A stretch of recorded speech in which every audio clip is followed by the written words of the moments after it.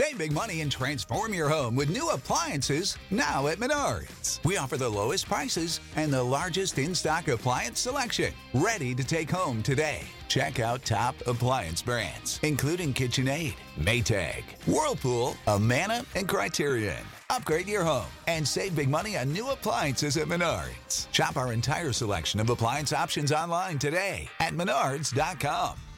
Save big money at Menards. Hello, Voices of Wrestling listener. Dave Ryan here. Have you ever wondered to yourself how many hidden gems are hidden away inside the last years of World Championship Wrestling? Have you ever asked yourself how many tenuous gags can be made about the name Mike Enos?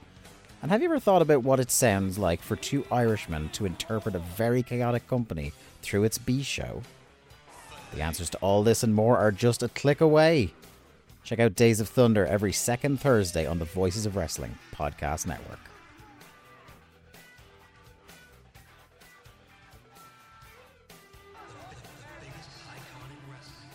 This podcast is a member of the Voices of Wrestling podcasting network. Visit voicesofwrestling.com to hear the rest of our great podcasts, as well as show reviews, columns, opinions, and updates across the world of wrestling.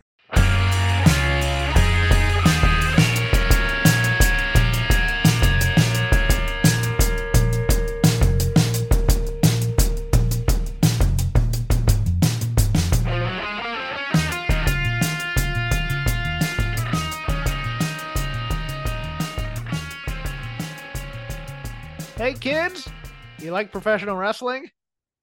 This week might be a judgment call. Are you ready for a test of your love? Yes. Like all good abusive and toxic relationships, today your love is going to be tested.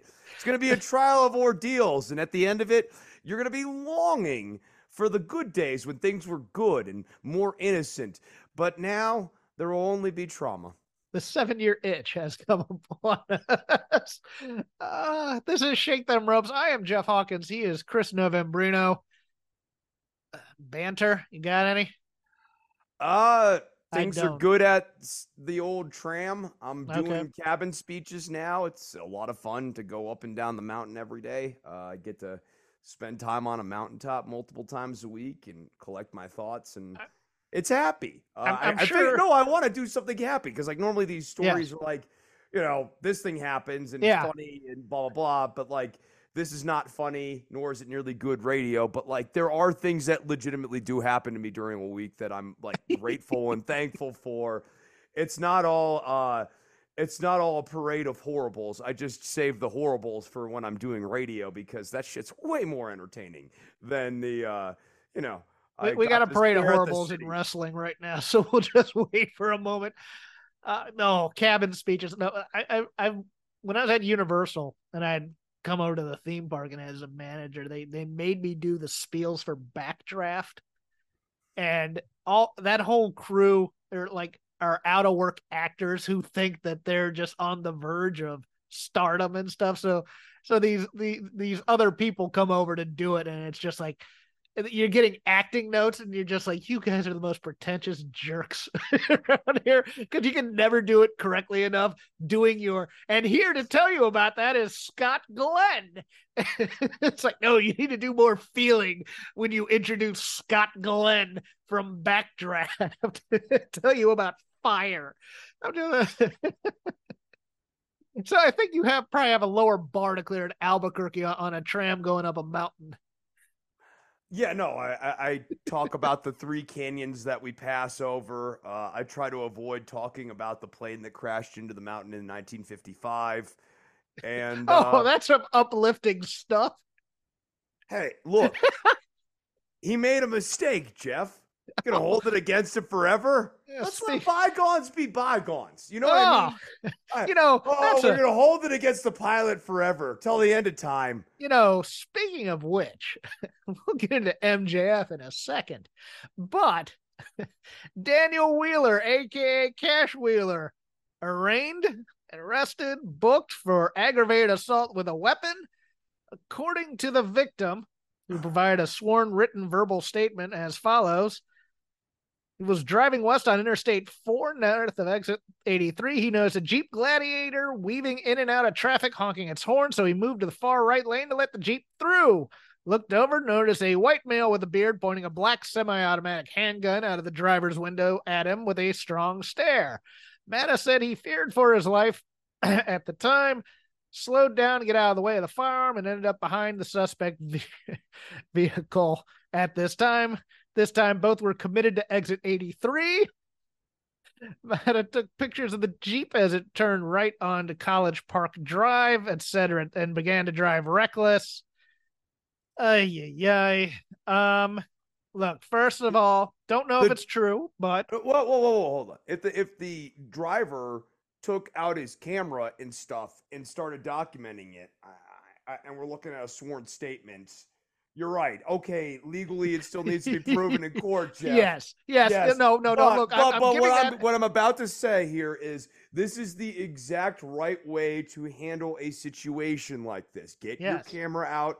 Videotape the offender. You don't need to escalate it, but you videotape. You get their license plate, and ideally, if they are frothing and waving a gun around, get some of that on camera and then report it to the authorities. You don't need to prove anything. Yeah, he took photos of the license plate, called 911, gave the vehicle information, said he couldn't be late to work, asked the officer to meet him at work. Again, I did that for basically so we don't get sued for slander. But it's I'll put it this way.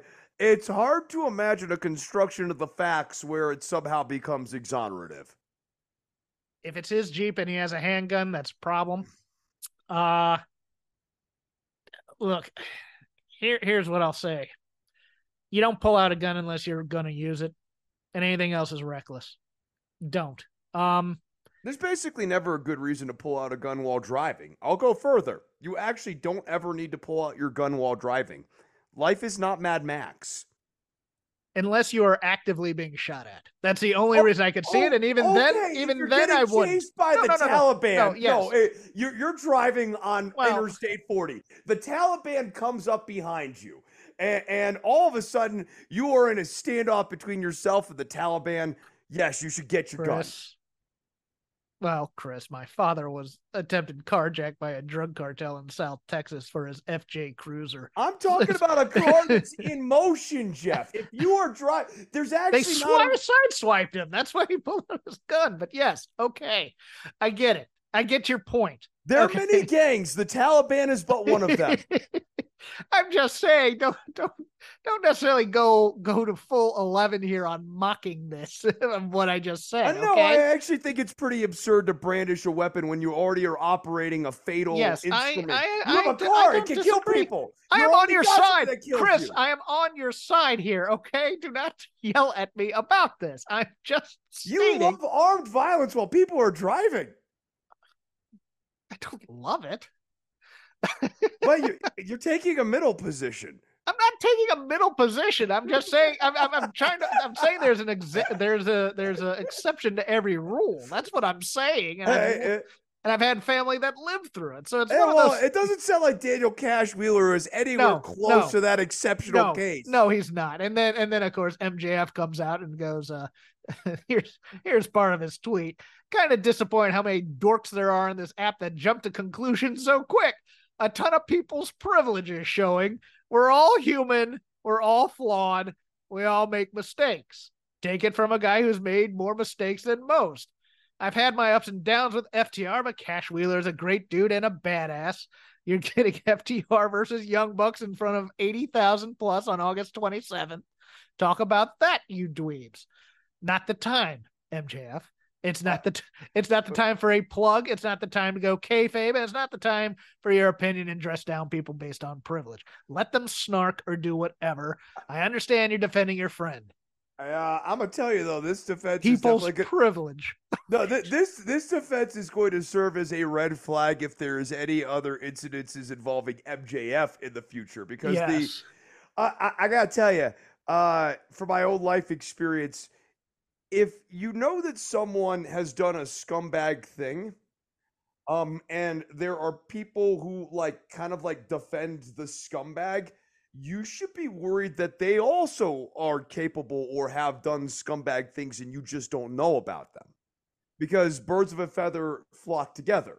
Yeah. So like when MJF's like, I've done far worse, I'm like, I think you are vastly underappreciating the level of badness of this action, or, which is bad in and of itself, we're kind of in a double bind scenario, or you have done things on par with this that you think are meritorious of forgiveness, and threatening somebody's life is not actually, I mean, like that's a pretty big deal. I'm sure there's some 70-something workers out there going, in the old days we used to brandish handguns all the time. And it's like, yeah, I know, but Pops, it ain't 1979 and people don't think it's real. Okay. Yeah, no, and I watched Juggalo Championship Wrestling this week and the homophobia was rampant too. I mean, yes. Okay, let me just throw this out there. Maybe the good old days weren't perfect. Let's just start with that. Okay. Oh, yes, the Wheeler news, and look, I love FTR still. I hope it's not true. I really do.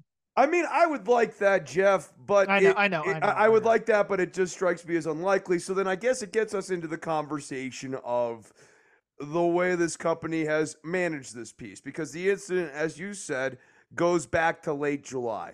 And that means that as we are sitting here taping on August 18th, several weeks into Collision Angles, that means we went full steam ahead on pushing FTR, despite the fact that there was very, very credible legal charges against Cash. And you might go, well, they're not proven yet. If you're doing that, that's fine. Think about why you're doing that. Two, I would say while you're thinking about why you would be doing that. Two, I would say let's say there was nothing to that. Why would you even want to risk it? Why put your television in jeopardy by pushing a guy who might be going to jail at some point in the not so distant future, or might be facing prohibitive things necessitating an interruption of their push? I'm not saying, send them to the gulag. I'm just saying maybe hold off on pushing them for like a month. If it's late July, maybe wait till late August and see if the guy gets arrested because of all of this. I think that we once again have to circle back to the enabling management style of Tony Khan, which is going to be a running theme, I think, throughout this show. We're going to talk about CM Punk here in a minute. So for all you Punk haters, don't worry, it's coming this week. Oh, Jeff's eating some crow this week, so yes. But before we get started on that, let us do the short. I'm not even going to do a complete comprehensive. Can I play a devil's advocate and ask you something? I don't know. Can you let me finish my point here? Sure. Okay, so my point here about the management style here is that we start this company with making Chris Jericho the champion. What happened when Chris Jericho became the champion, Jeff? I don't know. You don't remember? Well, I remember he was champion for a while, and then he got in programs where he didn't really help anybody. Well, that's definitely true. That's definitely true. But do you remember? You remember one of the first things? Oh, when he left the title, he at the lost steakhouse. the belt because he's a drunk. Yes. He's a drunk. Okay. Let me put it this way: you lose a big gold shiny. I think you were wasted, dummy. Yes. I think let me just throw that out there. I thought I was going to be the cranky, ranty one today, but I guess not. Okay, continue. So that's one. I know you want to get in here, so I'm going to do just two more. I'm going to do one more here. No, go ahead. Do your whole thing. I'll fast forward here, man. Jeff Hardy. We bring in Jeff Hardy. Yes. Knowing full well his entire history. The CM, the way we have managed the CM Punk Young Bucks situation here. And then, of course, as we were about to talk about what is happening in CM Punk land on Collision, which is at once an interesting wrestling program and also sounds like a managerial hellscape. There are so many questionable decisions. How about not pushing FTR when they should have pushed FTR for the first several years? I could keep going on here. But the big thing I want to focus on this week is not every con managerial mistake that's ever been made, specifically these ones where he enables the worst impulses out of people, and also creates an incentive and disincentive structure where if you do bad things, you're not necessarily going to get punished. I mean, MJF and the Wardlow stuff, like MJF's little pitch a fit thing, go home and nerf Wardlow's push. We reward MJF by making him champion, and we completely demobilize Wardlow. I mean, I got a little scattered here, but what you were going to ask me a question. What was that question? What if Cash withheld this from management? Then it would still be bad management across the board. Okay. Also, I think this ship leaks, Jeff. Yes. I don't believe he might have wanted to withhold it, and in which case he should be fired immediately. Like, let's say that's true. And I don't think it is. I don't think it is either, but I would. Let's say it's true. Then he should have been fired immediately. Yes. Then that in and of itself is enabling, because now it is Tony Khan saying, hey, you can withhold pertinent information to the business from me, and that is not necessarily a fatal mistake in this company. That is managerial error. But I think it's worse. I think Khan knew about it. I think, like, if I had to take a guess here, FTR and Punk, since Collision, as we're going to talk about here, it really does seem to be Punk's little playground. I think they told Khan, don't worry about it.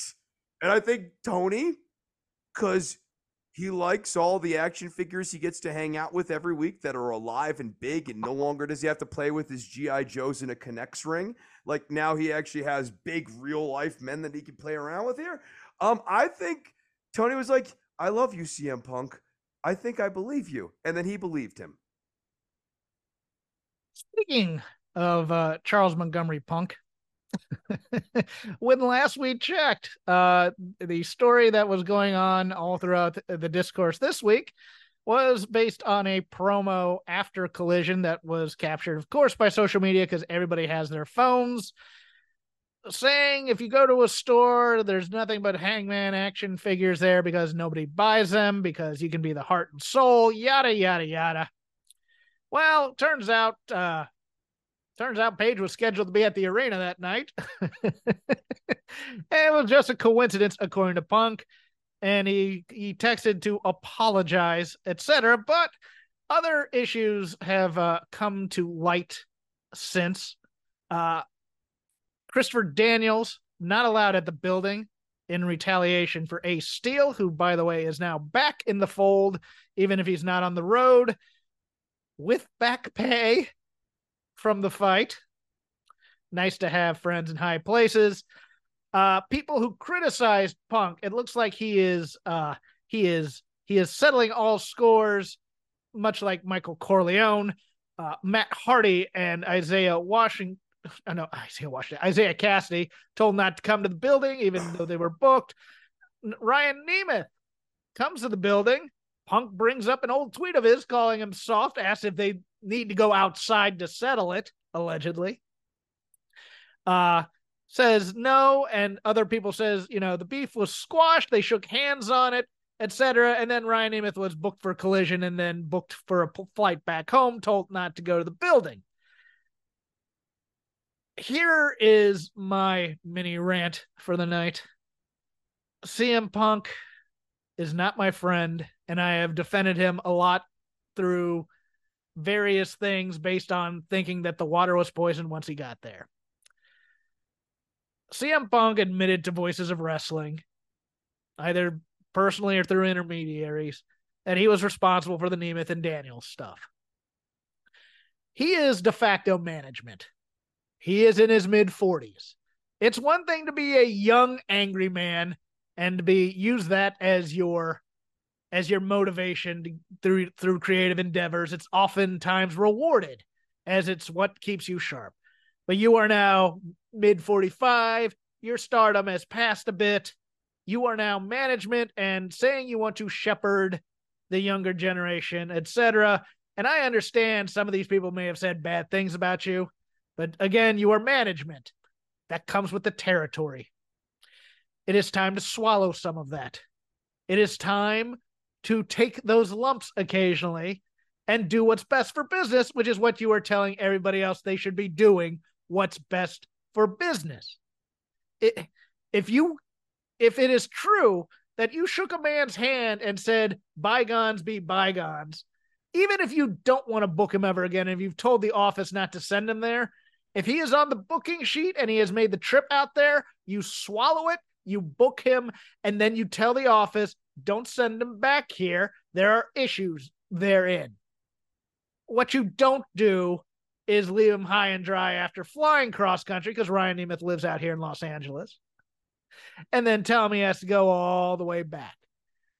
Maybe it's time to stop these little shooty promos after the TV cameras have gone off the air to get your grievances in against the one guy that you don't have a gag order against because you still want an apology. Can we talk about the flyouts just real quick? Like, that's passive aggressive abuse. Yes. That is like, it's not a prank. It's not a rib. Don't use any of like these like little euphemistic industry sort of terms. You are taking a person, making them do something, wasting all of their time, but more importantly, actually physically moving them around to play with them. That is abuse, plain and simple. And like beyond it, it's passive aggressive. If you got beef, dude, I'd have so much more respect, like with these stories, and I'd still like look at Punk like he's a psychotic. If he was just going around punching people he didn't like if he just like popped Daniels and popped Nemeth, instead it feels like he is hiding behind the veil of power to do little passive aggressive, little snippy snip things. You want to come out and hit me? Come on, hit me, and you know that's a trap. You know that's a trap. It's a trap. It's a trap. Yeah, no. The idea is I'm gonna keep needling you.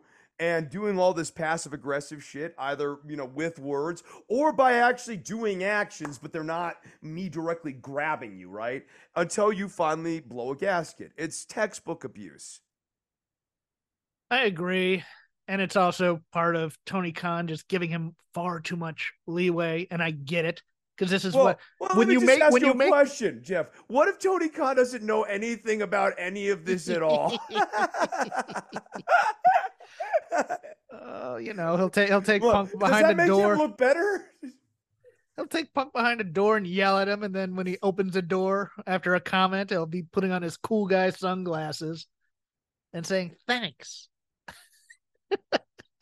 The fact that he thought that segment actually made him come off as likable was deeply revealing. Yeah. Like every part of that little bitlet that he did in the Adam Cole and MJF thing was like, man, we are really seeing under the hood, because this is obviously what he thinks would be a funny presentation of himself.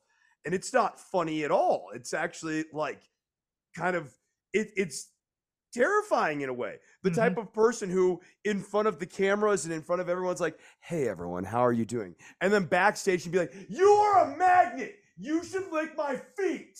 And then like come back out and be like, hey, everything okay out here, guys? That's sociopathy.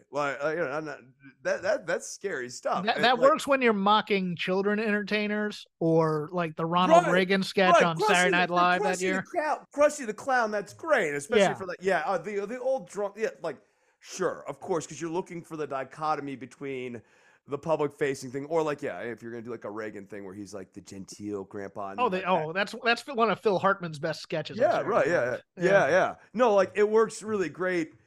Frankly, if that's what we like, kind of like actually believe you to be, but like, we don't. We don't. It's like they pitch. What'd be funny if I came out? It's like nobody thinks you that way. Yeah, but I am like that. Yeah, no, but like, what if I taught people that this is how I am? Like, it's like, you want to teach people that like behind closed doors you can completely lose your mind and be like berating and belittling to people, and then are we gonna go hard into all the other rumors and stuff? Are we gonna like? I know, like little Scarface action, Yeah, like the huge sniff right before he starts just railing at somebody. Don't make that opening for people. It's far too easy. Ron Hutchison, who is Edge's trainer and friend, said that Edge is pretty sure his match tonight with Sheamus in Toronto, which I just watched, will be the last match of his career. While Edge did not say that, he did note that this was the final match of his current contract. Boy, do I see a lot of speculation about him going to AEW to be with his friends Dax and Cash. For as long as Cash is still free man. Oh, and Christian too. And Christian. And it's like, yeah, but look how much money WWE has been responsible for making him very, very wealthy. Yeah, he's had to make, and his wife. He's probably made a few million on this run here, and he hasn't had to do a lot. Oh, and this is the last run, as opposed to the runs when he was on top and making buku bucks. I know, yeah. Like, I mean, what do you have to do on this run? The greatest wrestling match ever? I get the thinking that he is in so good with WWE, and WWE won't pay him as much anymore, so he could come over to AEW and do a vanity run with his buddies. I can completely think that. I mean, Edge is already in the Hall of Fame. I think Beth Phoenix is already in the Hall of Fame. There's no real carrots to dangle for them that Vince could do. That's the only reason why I think he'd entertain this. But I do think there is something about, hey, I'm going to help your competition right after I retire from the company that basically made me famous, that I think there is a certain morality in some people that they won't do that. And I think Edge is one of those. Yeah. I also don't know how interested in in-ring action either Christian or Edge really are. I think they don't mind being in the wrestling business, but I think Christian's definitely working smart as he always has done. Yes. I got nothing but love for it. Love it. Get paid. No, not only that, but I also legitimately do enjoy the pacing of Christian matches. I don't find them to be bad matches, generally. I find him to be a far stronger promo than people give him a lot of credit for, because he's usually doing some cheap stuff, but he pulls off cheap stuff better than most people who think they pull off cheap stuff. Miz. I can see it both ways, but push comes to shove. I mean, that's just it. I mean, we have the Hardys here on their last gasp. I mean, that's the doing thing, a vanity thing. I could see them Tony Khan loves throwing money at the the Jeff Hardys and Matt Hardys, again, playing with the G.I. Joes and the Connects ring back in the late 90s. That's where this is all going back to. I think I could see him theoretically following this narrative. Christian goes, "Hey, Edge is available," and Tony Khan's like, "I want to at least have Edge under contract once." Yeah, there'll be a one-time payoff. I'm almost if Edge decides, all right, our family is done with WWE, and we're never gonna have to go back for anything. Like, Beth is no longer in commentary, doesn't want to be a trainer. Edge doesn't want to be a trainer, doesn't want to produce, doesn't want to do anything. Yeah, then I could see it. Yeah, but I mean, I don't even think him doing a quick hit at AEW is necessarily prohibitive. I think the rules are a little bit different for these guys who are 47, 48, 49, 50, not WrestleMania main eventy type guys. I do think the rules are a little bit different. A lawsuit filed by Brittany Abrams, former WWE writer, claiming discrimination and being fired for objecting to offensive and racist storyline pitches for black performers, has dropped all individual defendants and is now only suing WWE itself as a company. Her original suit listed WWE along with writers Chris Dunn, Ryan Callahan, Jennifer Pepperman, Christine Lubrano, Mike Heller, as well as Vince and Stephanie McMahon as defendants. From an amateur legal background, I think this is mostly so that there aren't continuances and you're going after the one with money. And now after the merger, They're hoping for an insurance payoff here, but I don't think they're going to get it. It's the Cochran firm representing her, by the way, too. So that's, it's feast or famine. They're probably on contingency. We'll see. Yeah, we'll see. I know there's the law and stuff. Something is icky to me about, you name a bunch of defendants, and so you effectively slander them as being racist or whatever without ever having to do the burden of proof of showing it. Yeah, definitely. something about that sits real icky with me. I get that the legal system might have it, so I'm not trying to get into an extended law thing. It's just like, you know, you have a sexual harassment claim. Initially, you named like, let's say 20 people, right? Yeah. Now, forever, all those 20 people. All these people are racist. Right. Well, I'm dropping it. Right. And again, you never have to articulate in what was the context for any of that stuff. So it's just always out there. And I like, that is a little icky to me. I added this because I was watching it live and it's fascinating to me. Asuka made some posts negative towards Stardom in particular that seemed to come out of the blue. She got triggered on Twitter a bit by someone who was, I forget if it was, because the tweet was deleted, the original one. It was either about her looks or about going back to Japan so she could be used well. And she just had it on Twitter with some interesting stuff. Her first post was anti-Japanese wrestling media saying, I don't flatter anyone. Even in Japan, the media hated me because I don't flatter the media. In Japan, everybody was flirting with the media except me. I fought the media alone to take care of my fans. That's why some of the Japanese media still hate me. That's why I've always been a freelancer. And everyone in Japan knows I am anti-Joshi Pro always. Regarding Stardom, she wrote, the former editor-in-chief of Pro Wrestling Weekly has made this point on several occasions. That is, Stardom is an organization that was created to defeat me. It is an organization that was created to destroy me personally, but they failed to defeat me. I don't know what happened to them after that because I came to America. She also wrote, the media could not bring me down when I came to America. They must have really wanted me to fail. I am used to it because I've been fighting my critics alone since my days in Japan. But now I'm here. I have comrades in arms, Charlotte, Becky, Triple H, and I've walked alone in the wilderness all my life, and here I have an oasis. To the Asuka antis, I say, beat me up on the internet all you want. I grab everything. When I became champion, one media outlet asked wrestling fans, do you think it is good enough to be champion? Do you think it deserves to be champion? Compare me to other people. Do you think my abilities are inferior? Can you believe that? I was always fighting that media all by myself. And then later wrote, what I just said is in the past. It was before I came to America. Now the organization has changed and there are a few players I know, so I don't know anything about it, and good luck to everyone who's trying their best. Wow. Yeah. So that last one is, I'm very sorry. I just had a mask off moment. It has been brought to my attention that I looked very bad. She comes off as an incredible victim here.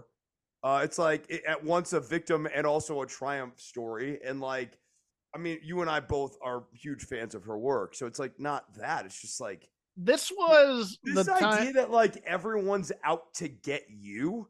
It's kind of like, it's a bit crazy. Well, it's one of those things where, you know, as an actor or a performer and you're famous for something and people go, well, why don't you go back to that? Why don't you go back to that show that you just left? Why don't you go back to that show you just left? Why don't you go back? Why don't you go back? Why don't you go back? And it's like, she's been holding the, I mean, she's been in America for, I mean, she did Shimmer a lot, so that counts too. But I mean, better part of a decade and a half doing shows out here. But it's just a stupid comment on the social media platform. Yeah, I get X. that. Yeah, I get that. It's called X. Why would you take it that seriously? Come on. Well, Man. I mean, you know, she gets it out of her system and now she can go on with her life, I think. No, but like she got it out of her system extremely publicly. Yeah, that's true. Like that's actually not a healthy way to get it out of your system. And she is taken care of by WWE. Let's put it that way. So it's one of those things where it's almost like, okay, I'm going to rub it in your face. And you know what? Go ahead and keep being critical type of a thing. That's how I kind of, I get it. But everybody was like, oh, you're going to be used better in Japan. WWE's not taking care of you type of a thing. It's like, look, they don't like me over there. Will you stop with this crap? I mean, that's what it seemed like to me. It's like, look, stop saying I need to go to Japan because they don't want me there. You dummies. That kind of a thing. I took it like that. So, I mean, we just have a difference of opinion here. I guess. Yeah. I mean, it's all based on how. But I get it. Is. You get wrestlers who are far too in their fields and they're always on the Twitter doing this. I mean, for the most part, Asuka is just doing dumb little videos with Simpsons reactions and stuff like that. So when she gets serious, it's just like, oh man, somebody really set her off. And it's just it's just telling to me that she chooses to get serious over this one offhanded stupid internet comment. Yeah. I'm not gonna. I'm sorry. No, I guess we do have a difference of opinion on this because I think that like everyone in the entertainment industry, if you're gonna run a public-facing social media account in the year 2023, and let's say you're over the age of 21 and you've had a social media account before in your life, should know that you're occasionally gonna get someone who's like, "Hey, Chris, you got a bent nose," or like, "Hey, whoever, you got a fat ass," and you just like let it go. Like you don't actually need to comment on all of that stuff. This week it was somebody dug up Joe's tweets again. It's like, do you agree with your boss about this? I'm just like, Joe's not anybody's boss on this network. No. Mr. Lanza has never been anything but good to me, and I appreciate all of the good things that Mr. Lanza does. Look, just because he's Italian doesn't mean he's in the mafia. You're even more handsome today than the day I met you. Look, look, Lanza, you can try and break my kneecaps, but I ain't go. No, never mind. Sir, I'm completely confident that if you met my girlfriend, you could steal her from me. Oh, there's a joke there, but I'm not going to make it. Ending the news. I already roasted myself, sir. Yes, I know. And no, it's not about you. Ending the news here. Lacey Evans appears to be done with the company, changing all her social media handles and saying ex-employee of WWE. I believe she's been moved to the alumni part of it. I'll say this again. Social media presence, not the most welcome to a certain facet of fans. In terms of marketing, they absolutely blew it with her. I mean, she's a mom. She's an ex-Marine MP. They do a lot of work with the USO. Let's make her a heel. This was such a layup. This was such a layup, and they never figured it out with her, and she wasn't that bad. And it's funny because X is doing nothing but blaming her for not being talented and not getting it together and blah, blah, blah. I was like, she was miscast. And when Vince miscasts you or other things happen that cause your push to go away, not that anything anybody can talk about. If you're miscast, it's hard to get around that because Vince already sees you as what he sees you as. And so you're always fighting against, well, why aren't you better at this crappy idea I've given you? And then I'll give you a better one. Well, the idea is crappy. So it's... Yeah, you have to somehow like transcend the gimmick. Like it's like wanting Pete Dunne to transcend being Butch so that he can earn being Pete Dunne again. Yes. It's like go be Butch. I'm being Butch. I'm being the biggest Butch I can be right now. But you could be better at it. I want to see more Britishness. I want to see more newsies out of you. Yeah. Pete Dunne. Think I'm an angry and drunk cabbie. Look, you're from that part of the country, aren't you? All no. You just see Vince doing that. That's not me saying that. Don't drop in my DMs and saying I'm problematic. I mean, I did it in the Vince voice. And if you drop into my DMs, there's a decent chance I won't even read them because I won't notice them. So because you don't say the word guitar. So it's... No, yeah. If you don't say the word guitar in a DM to Chris, he doesn't pay attention. Like, hey, what time you want to record that? Oh, did you see this hotel? It can give you a guitar? What? Yeah, that's true. I rebalanced my life the last couple of years here. Well, I'm trying to get basic information out of you, and I have to say guitar, guitar, guitar. Oh, now I'll pay attention. You know what, Hawkins? You should be proud that I'm doing self-work and getting I'm getting things more in balance. They're very balanced. No, they're not very balanced. They're balancier. Like they're okay. Like you know, there's more balance than there was, which is to say limited balance when you first met me. And now the lazy river of wrestling criticism, whatever you watched. Wait, you left out some of the Punk stuff too. He also brought back the Rabbit Ace Steel and got him back. No, I said that during that. I said that during that. So, okay, well then now the lazy and now the lazy river of wrestling criticism. Anything Jeffrey and I watched this week. We have watched a plethora of new stuff, but we also just said the heck with this crap that's been on I this like week. that it happened at the expense of keeping up at Modern Wrestling. You and I just both gave up. Yeah, I was watching this Raw and I was like, "Meh." Look, Trish and Becky are trying hard, but this match stinks, and this crowd is giving them nothing.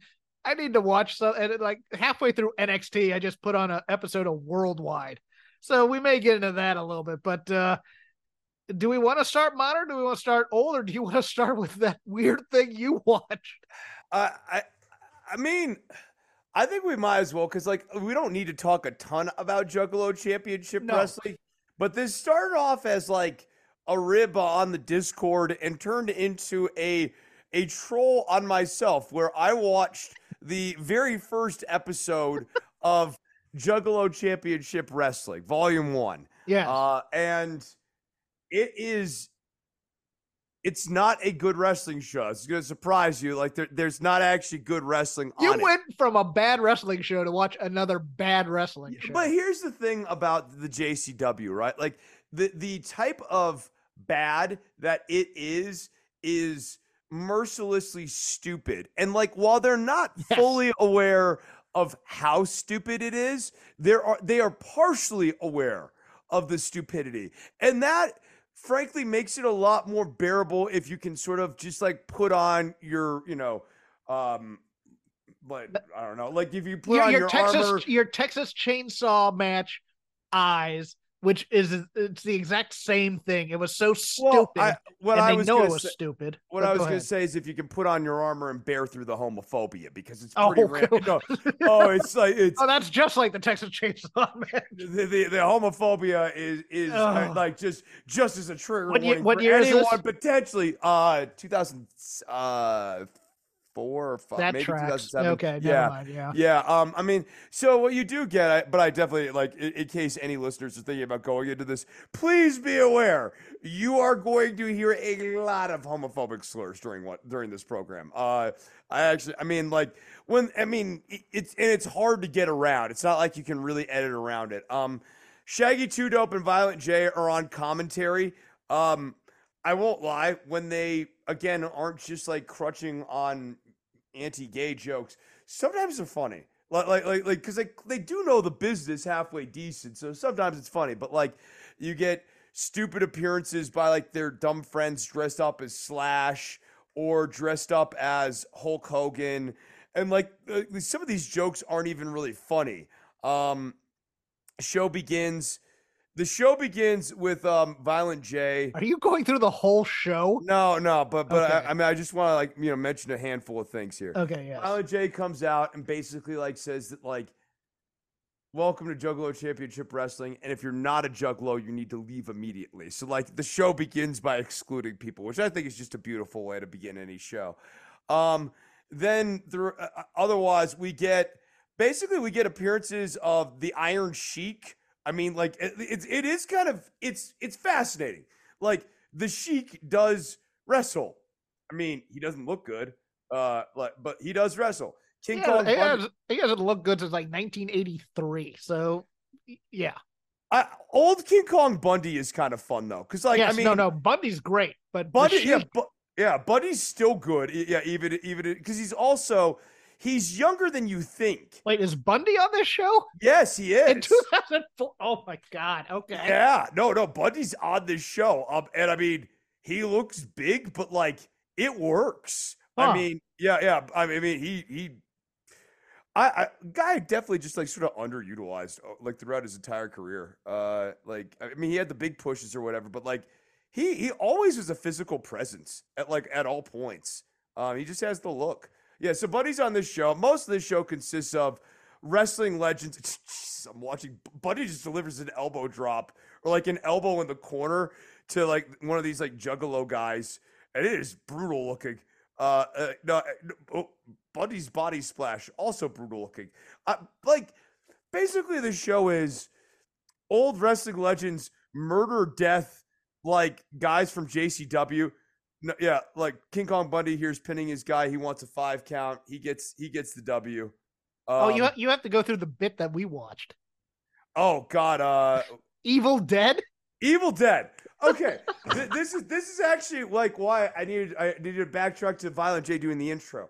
Now at this point, after the intro where he's trying to kick out a bunch of people, he then introduces Evil Dead, who is like literally dead. Like he is like he's not a zombie. I mean, you could classify him as that. Like he is reanimated. I'm not going to fight you on that. I would just submit to you that typically zombies have a little bit more of a sustaining momentum and capacity. Evil Dead very much oscillates from being pretty dead and not mobile to being up and moving around. He presents Violent J with a note, and Violent J then reads the note to the crowd and explains what Evil Dead's intentions are, which is to have a hardcore match. And the Evil Dead thing, I mean, this is one thing about this show. Consistent characterization. We're building something throughout the show. You and I watched a middle segment where Evil Dead is once again kind of brought out in front of Shaggy 2 Dope and Violent J, and they explained to us that they can't wrestle because technically they're both classified as cruiserweights. But Evil Dead, who one does not look remotely larger than Violent J. Like Violent J is clearly of yes. Evil Dead, Shaggy 2 Dope and Violent J. Violent J's easily got 40 pounds on everyone else. So if anyone's gonna be the heavyweight, it's gotta be Violent J. But Evil Dead, he's kind of a mess, you know. Like he's having a hard time standing up. He's having a hard time keeping it together. They explain that they can't wrestle. See, this is something that Tony Khan could take some notes on. This is why we watch this stuff. Like Tony Khan's backstage yelling at people and stuff. Meanwhile, you have the managerial style of the Insane Clown Posse, who recognize that there needs to be, what was that wall that the French built between themselves and the Germans after World War I? It worked really good. The Maginot Wall? Yes, I think so. Yeah, there needs to be a Maginot Wall between... Now I gotta look this up. It's the wall. Trust me, it worked really good for the French. There needs to be a wall dividing the Insane Clown Posse from the Juggalo Championship Wrestling. And the managerial style of the Posse recognizes this, and thus Evil Dead is kind of their wrestling emissary. It's powerful stuff. For those interested in looking to get off the beaten path this week. Maginot, but yes. Maginot. There we go. I was extraordinarily close. All right. Juggalo Championship Wrestling. Yes, Juggalo Championship Wrestling. I will do my old stuff after. I mean, we basically our current stuff is going to consist of Collision and Dynamite if you want. The only thing from NXT I liked was Noam Dar and Nathan Frazier being ridiculous. So let's get into this Dynamite, I guess.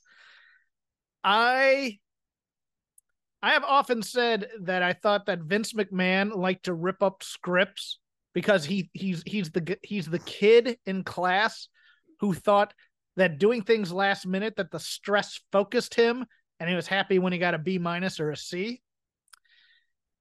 That to me is the equivalent of this Dynamite, which Brian Alvarez described as a fever dream of sorts, or like he had dropped acid at some point, mostly because of we get TNA Sting on this show. Tony decided to cram all the angles and start them all 2 weeks before All In on this Wednesday show. And it felt like it. And it felt disjointed. And it felt repetitive at times because you got heel beatdown after heel beatdown after heel beatdown after heel beatdown after a lot of the matches. And it was off to a good start for me because I was actually legitimately enjoying the Wheeler Yuta Orange Cassidy match. Yes. That was good. I think that Cassidy has found a much better, more serious character here with this. It's still consistent. It's a natural growth. And ditto with Yuta. Remember when Wheeler Yuta didn't have a personality? Yes. Yeah, and he does. And they had great chemistry together, and and this is, I kind of think, in a lot of ways for me, it was kind of what I want out of this show, really, which is a combination of good character work in the ring and good moves and stuff that's in service. I mean, even when Yuta goes for that Lucha Libre style pin, what's it called? Is that the mousetrap? Seatbelt. The seatbelt, yeah. I thought that he managed to do that in a way that was convincingly heelish. And I can't even put my words on it, as to how it came off as heelish. Because normally pinning combination like that's like a dexterous sort of babyface move where they're like being crafty and cagey and technically proud, prolific. Whereas like the way Yuta was doing it somehow managed to feel a little sleazy. I loved it. And then yes, from there the show fell off the rails for me. We got the Ed Wood directed Jim Ross sit down at Daly's place with Kenny Omega. What the hell was this?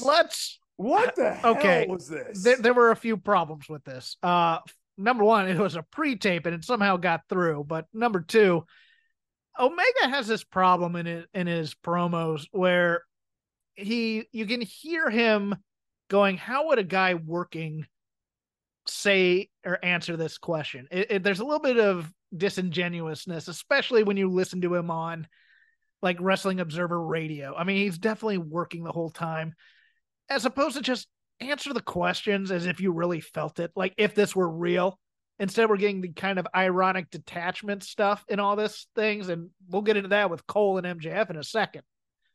But I feel like Jim Ross directed this, and you can tell because there's no reason for the Jim Ross reaction shots here to beat down. And God bless Jim Ross. He had Bell's palsy. Half of his face was paralyzed. That's not the thing. That's not the guy you want for big facial reactions as you're getting a beat down on another guy. Not only that, they cut to him shuffling. I mean, he stands up and kind of like in a little bit of shock. And then they do a cut back to him where he has this look. And the way I described it Wednesday was like he walked in on his parents having sex. He's like, it's like he looks and he goes, or it's even dismissive in a way. It's like he's looking and going, darn shame about that, and just kind of shuffles away. And you're just like, what was the point of that shot? And of course, Twitter is using it for memes and stuff, but I'm wondering how that made television and what the thought process was behind it, because it's like, we don't need it. You just need a couple of guys to help Jim Ross off of the stage to make sure he doesn't get hurt. Have Jim Ross, scream in anger, oh my God, I can't believe this, but as he does that, and then watch Bullet Club Gold beat up Kenny in what had to have at least like 80 different cuts to it from the thing. I was like, this is just too much right now. That whole segment just turned me off in some ways. Well, yeah, I'm trying to like get a refresher real quickly on what Kenny Omega's like sympathy story was, because I remember also watching that and going like, dude, none of these people know how to be likable. Yeah, it was that he knew Takeshita as a young boy in Japan, and now that he's a wrestling god, he has the power to create and destroy. Right. Like there was a grandiosity to what was supposed to essentially be Omega being a babyface, and I didn't. He doesn't come off as humble. Like, yeah, no. That was the whole thing. It's like, I'm actually so powerful that I can destroy everything and anyone, and it's like, okay. And his problem with Callis during, with the Ospreay match. The characterization on this show is just, it's so weird. And to your point, fever dream again. We get to the Don Callis, Chris Jericho segment, which felt far too cute by half. Like, and also it hung way too long. Yes, I was convinced they were going so long that they were going to agree with each other and hug. You're a scumbag asshole. Yeah, well, you're a jerk who Okay, we're both telling the truth to each other. Let's hug it out right now. Yeah, I was actually thinking that at the end of this, Chris Jericho was going to come around on the painting and go like, you're a piece of crap, but you're my piece of crap. Yes, no, that was exactly what I was thinking too. I mean, this is something they should have let Jericho be a part of the family until he sees the photo. I thought until he sees the painting. Right. No, it would have been way better if the painting is like Chekhov's gun for 4 weeks, and like It's lingering there. It's there. Oh, I haven't had a chance to unpack it yet. I haven't had a chance to do this or that or the other. And Callis is acting all nervous all the time because he actually did send it to his house or something because he was supposed to. But yeah, and then going one step further. So Jericho says no. Let's just pretend to be the character of Don Callis here. So then you would pull the cloth from the painting, show Jericho that you had a painting commissioned of him with his head severed, and step 2 is what? Yes. It's this segment really made no sense. It's Roddy Strong coming out in a neck brace, angry that he's not getting a tag match.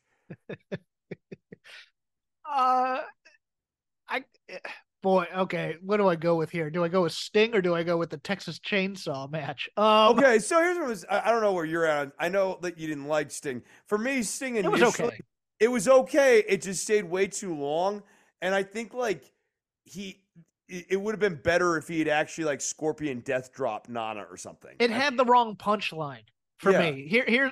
Okay, I'll give you. I love the 9 days versus 11 days. It was almost like, am I doing this for Collision or Dynamite? But here's the thing. Number one, the camera lingered on him way too long after it should have. But the punchline here is Nana needs to run away in fear. But Sting goes, the door's locked, Nana. I'm not that dumb. Something like that effect. And then Nana's just crying. Yeah.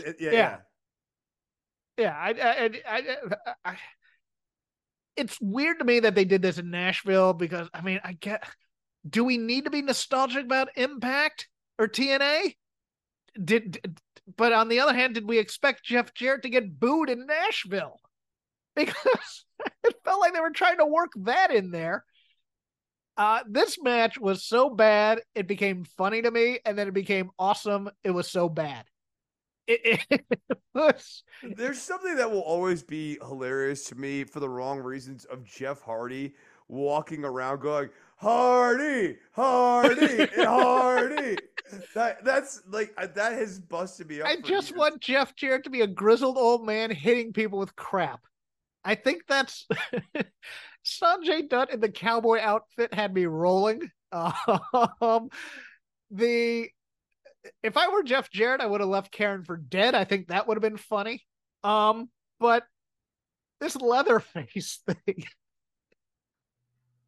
It wasn't even Doug Gilbert. No, that was ICP JCW level character work on Leatherface. It's look, we need to kill somebody in this match. This is a plug for the Texas Chainsaw Massacre video game. Someone has to die. That's how it was at the original thing. Is the Monster Abyss not available to do one cameo spot? No. He's not. He's a producer for WWE. Oh, okay, but I'm literally thinking any guy who kind of would fit into an actual Leatherface costume and look convincing instead Will Washington should have been. I know, no, it's like dressing me up as Leatherface and having me go out there with the menace isn't quite there, people. Nobody got chainsawed in the Texas Chainsaw Massacre match. I feel ripped off a little bit. This was false advertising. What are we doing? What are we even doing having this match if nobody's kill off Karen as a character and then have Jeff Jarrett go through despair week after week on Rampage or something? I'm here for this. It was just so ridiculous. And then it's oh, here he comes. He's going to hit the baby. Nope, he's going after the heels. Leatherface is a baby face. He's leather baby face. There we go. And Satnam is just awesome. In his overalls, trying to play the part.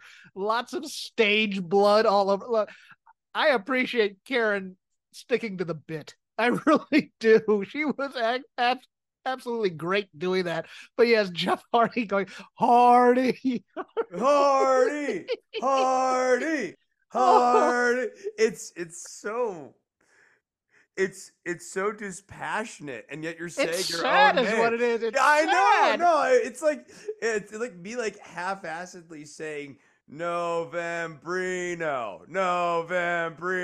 Like it's just it's weird. It's like it's uncanny valley because like we're watching NWA Worldwide this week. I'm watching Ricky Morton's tag team partner Bobby Gibson. That Bobby Gibson go like rock and roll, and like that's obviously like a trope of wrestling. But like when Jeff Hardy does it, it's weird. Yeah, because it's not in front of anybody. It's backstage. Well, or like, and it's not even like when he even is doing it walking through the crowd, he makes no eye contact with any of the people like to get them up. He's just like walking in tunnel vision saying Hardy, like Hardy, Hardy, Hardy. It's not at the crowd, it's just to himself. The only thing I liked in that MJF, well, see, I liked the promo back and forth in the ring. That was where it actually started to kind of come together. And I was going to, for a segment I generally thought was stupid and reminded me of like Beverly Hills Cop or something like that. Like, you know, going around sticking bananas in tailpipes. Well, Roddy did ice the foot. So I appreciate that they paid off the comedic. He kicks a tire and no, he hit his foot, you know, that crap. But it's just,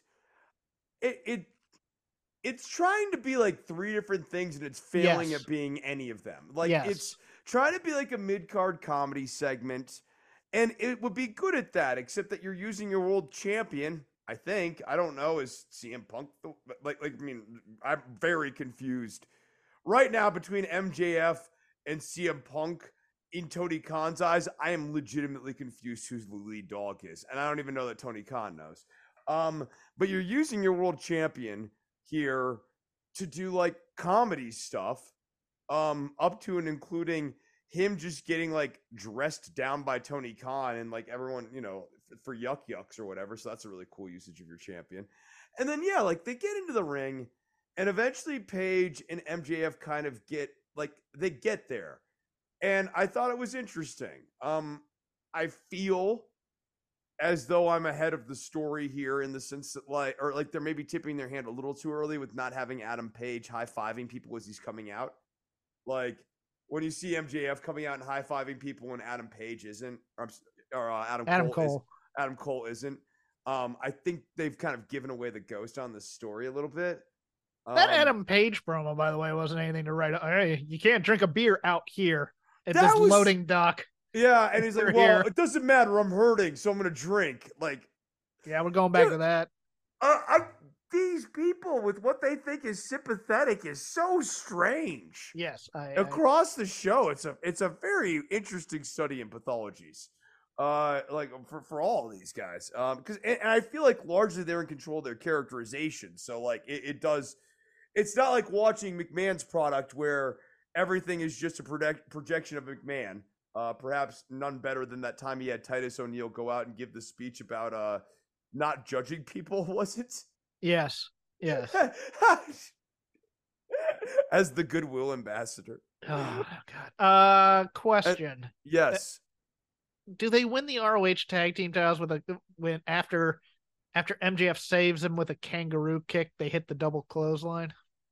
Because I think they're gonna do that. Yeah, I think they're gonna. It's gonna be they're totally gonna do this because they're like do like a little mini Mega Powers Explode sort of thing. Yes, yeah. And I guess that means like Cole's gonna win the championship too. Like I mean. No, I think they're gonna try and out cheat each other, and MJF's gonna win, and then they're gonna hug it out in the end. But there's that tension going on. Still. Oh my God! Right? No, because they're just gonna keep trying to move merch. Yes. But the way they've been, I mean, it's also a ratings grab. I mean, it's a hit in the ratings, so you can't really complain. You've talked me into this, but like this actually is starting to get like bloodline syndrome. I know before anyone starts mentioning I'm going to stop. Guys, you get off the Discord. Hold fire. Don't be like Hawkins. Let me get to the end of the sentence. Don't be like Hawkins. Hey, been a running trope on this show for years now. It's okay. It's a trope on the show now. what I think is it's getting bloodline syndrome in the sense that, like the bloodline, they wrote a story that needs to round third base and make its way to the home plate. Yes. And this story, now that you've got Roddy and Matt Taven and Michael Bennett all back there commiserating, now needs to reach a logical conclusion in that match. Either those three guys come out and they side with MJF, like MJF has quietly turned all three of them against Cole, or it goes the other way around. But this needs to wrap at Wembley. And call me crazy, I still think that this show should have a big, important narrative moment on it.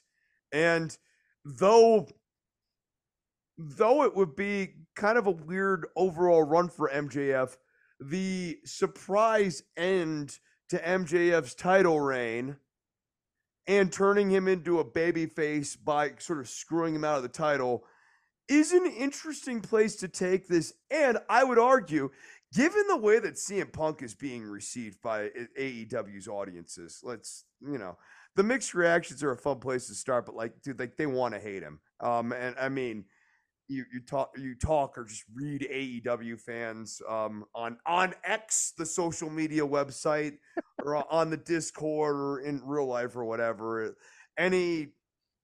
Most AEW fans, if they're AEW fans, they probably don't like CM Punk. And if they're an AEW fan, they probably do have a positive view of MJF.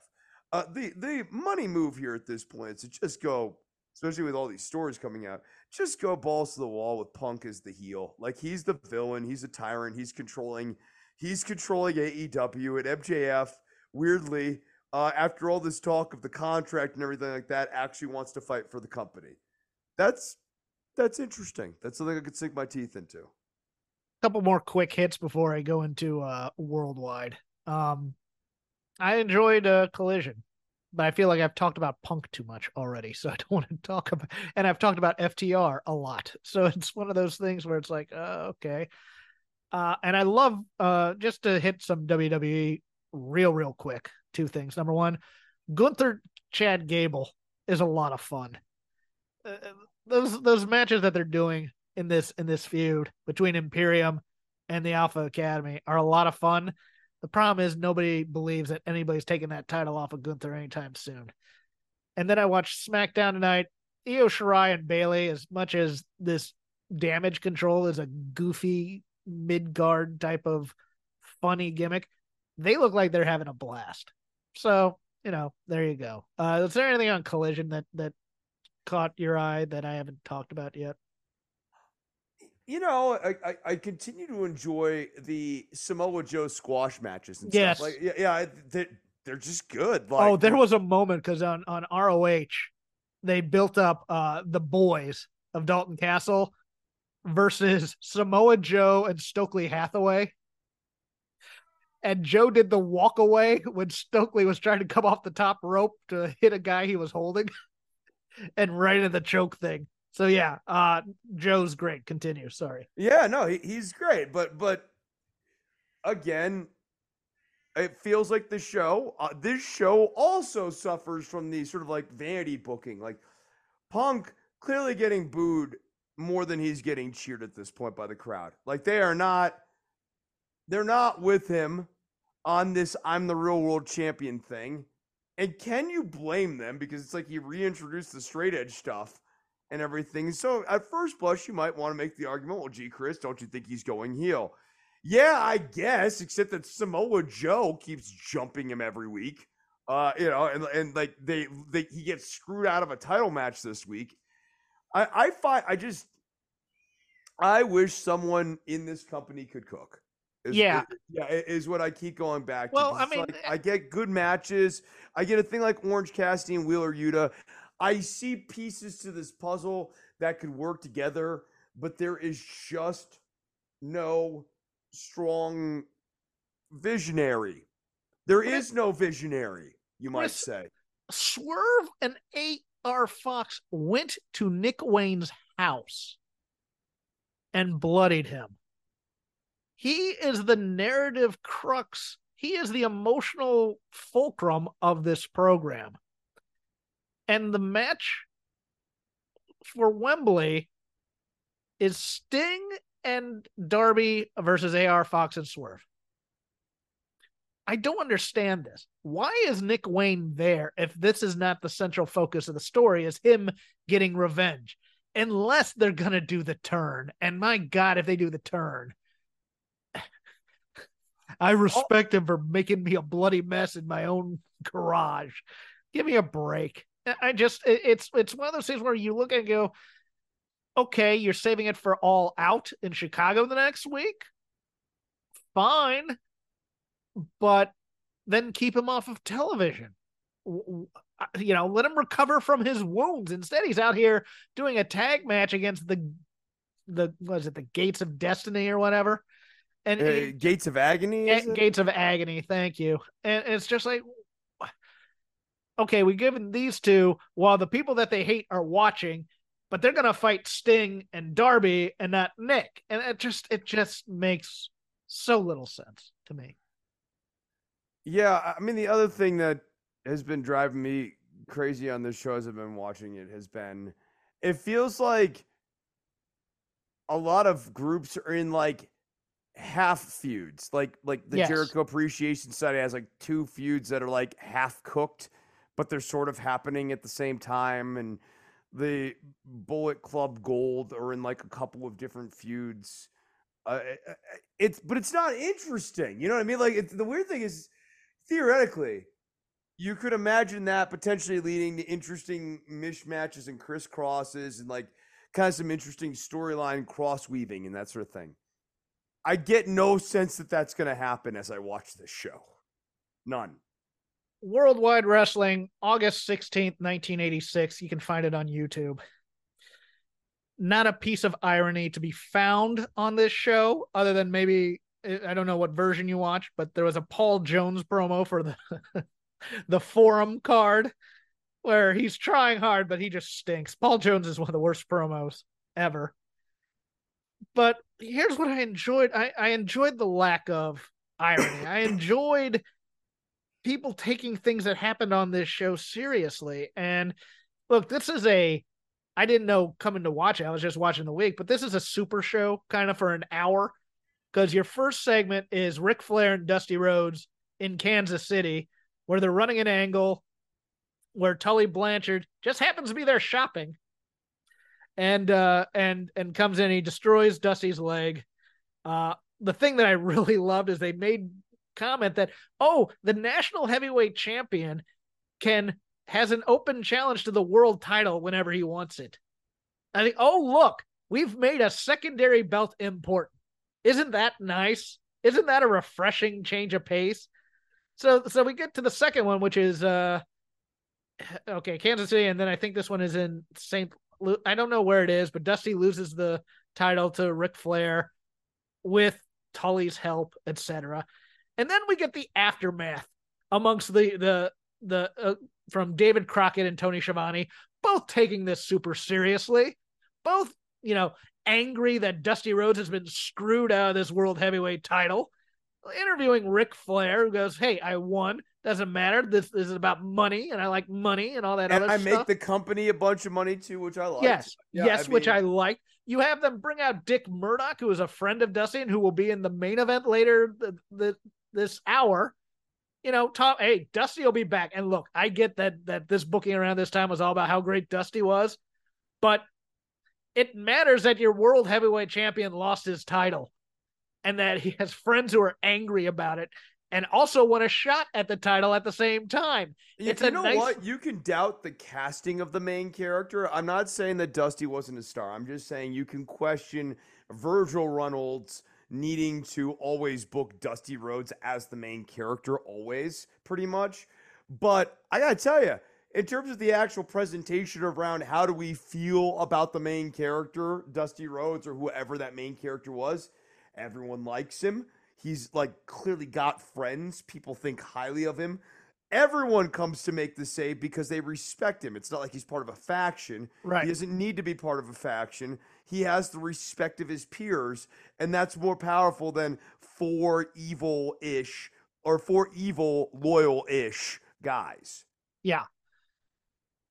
We get video from match 6 of the Magnum versus Nikita Koloff U.S. title tournament. Best of 7. Magnum has lost the first 3 and he's trying to crawl back. This is match number 6.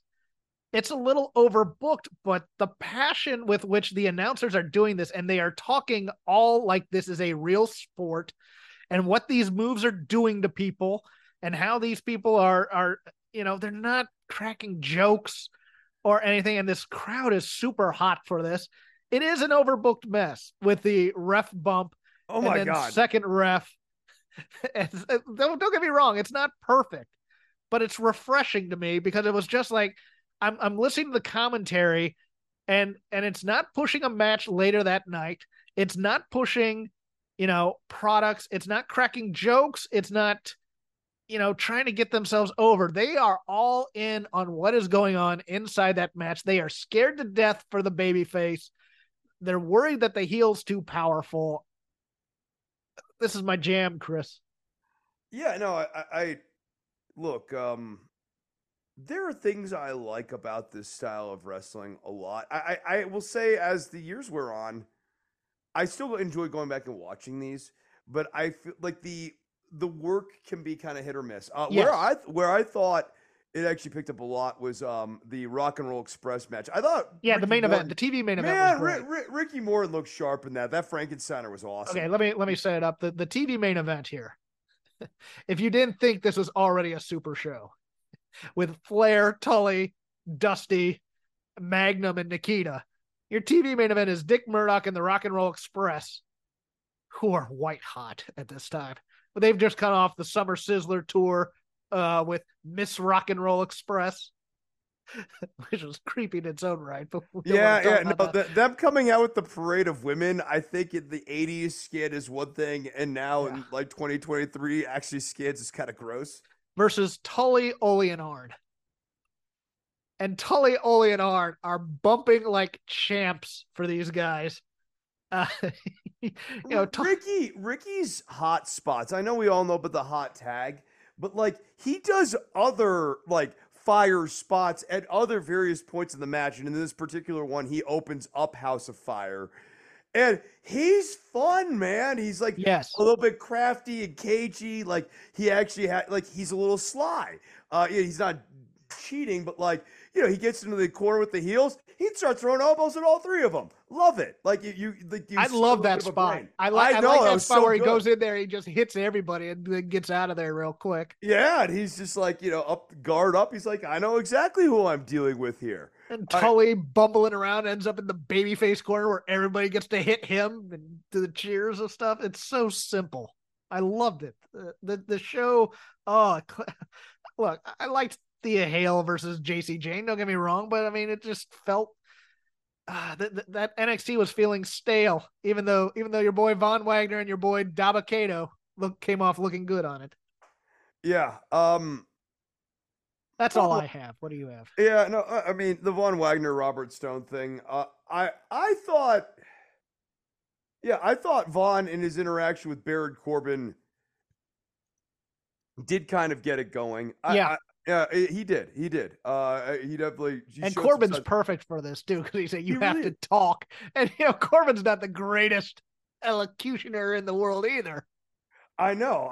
He is a really good character for this. I mean, it's NXT, so I am grading on the WWE-est of WWE-est curves, but they've done a good job making Vaughn a sympathetic figure. I mean, even the dynamic between him and Stone. Look, we just talked about the NWA thing. I like the idea that a babyface could authentically have a manager he's legitimately friends with. And the reason that manager comes out with him is for no other reason than to support his friend. Like he's an act. We always do heel manager, right? Like the heel manager's real purpose for being out there is to enable the heel to cheat. But I feel like oftentimes, especially over like the last 20 years, like in the McMahon owns everything, like quarter century here, we have lost the idea that like, if you're going to have a manager's license at all in a world that presupposes that there are people who actually do management in like a normal way, like that there are wrestler managers, they actually provide real managerial services, and thus that's why they're allowed down at the ring. Yeah. And like Stone would actually be like, Stone would be a good presentation of that. Am I saying this is going to happen? Hell no. But like, it has got my mind thinking a little bit more of like, oh yeah, you could actually do like a manager who's actually a manager, who's like just actually an okay guy, and that's the whole character because he's an adjunct character. Mm-hmm.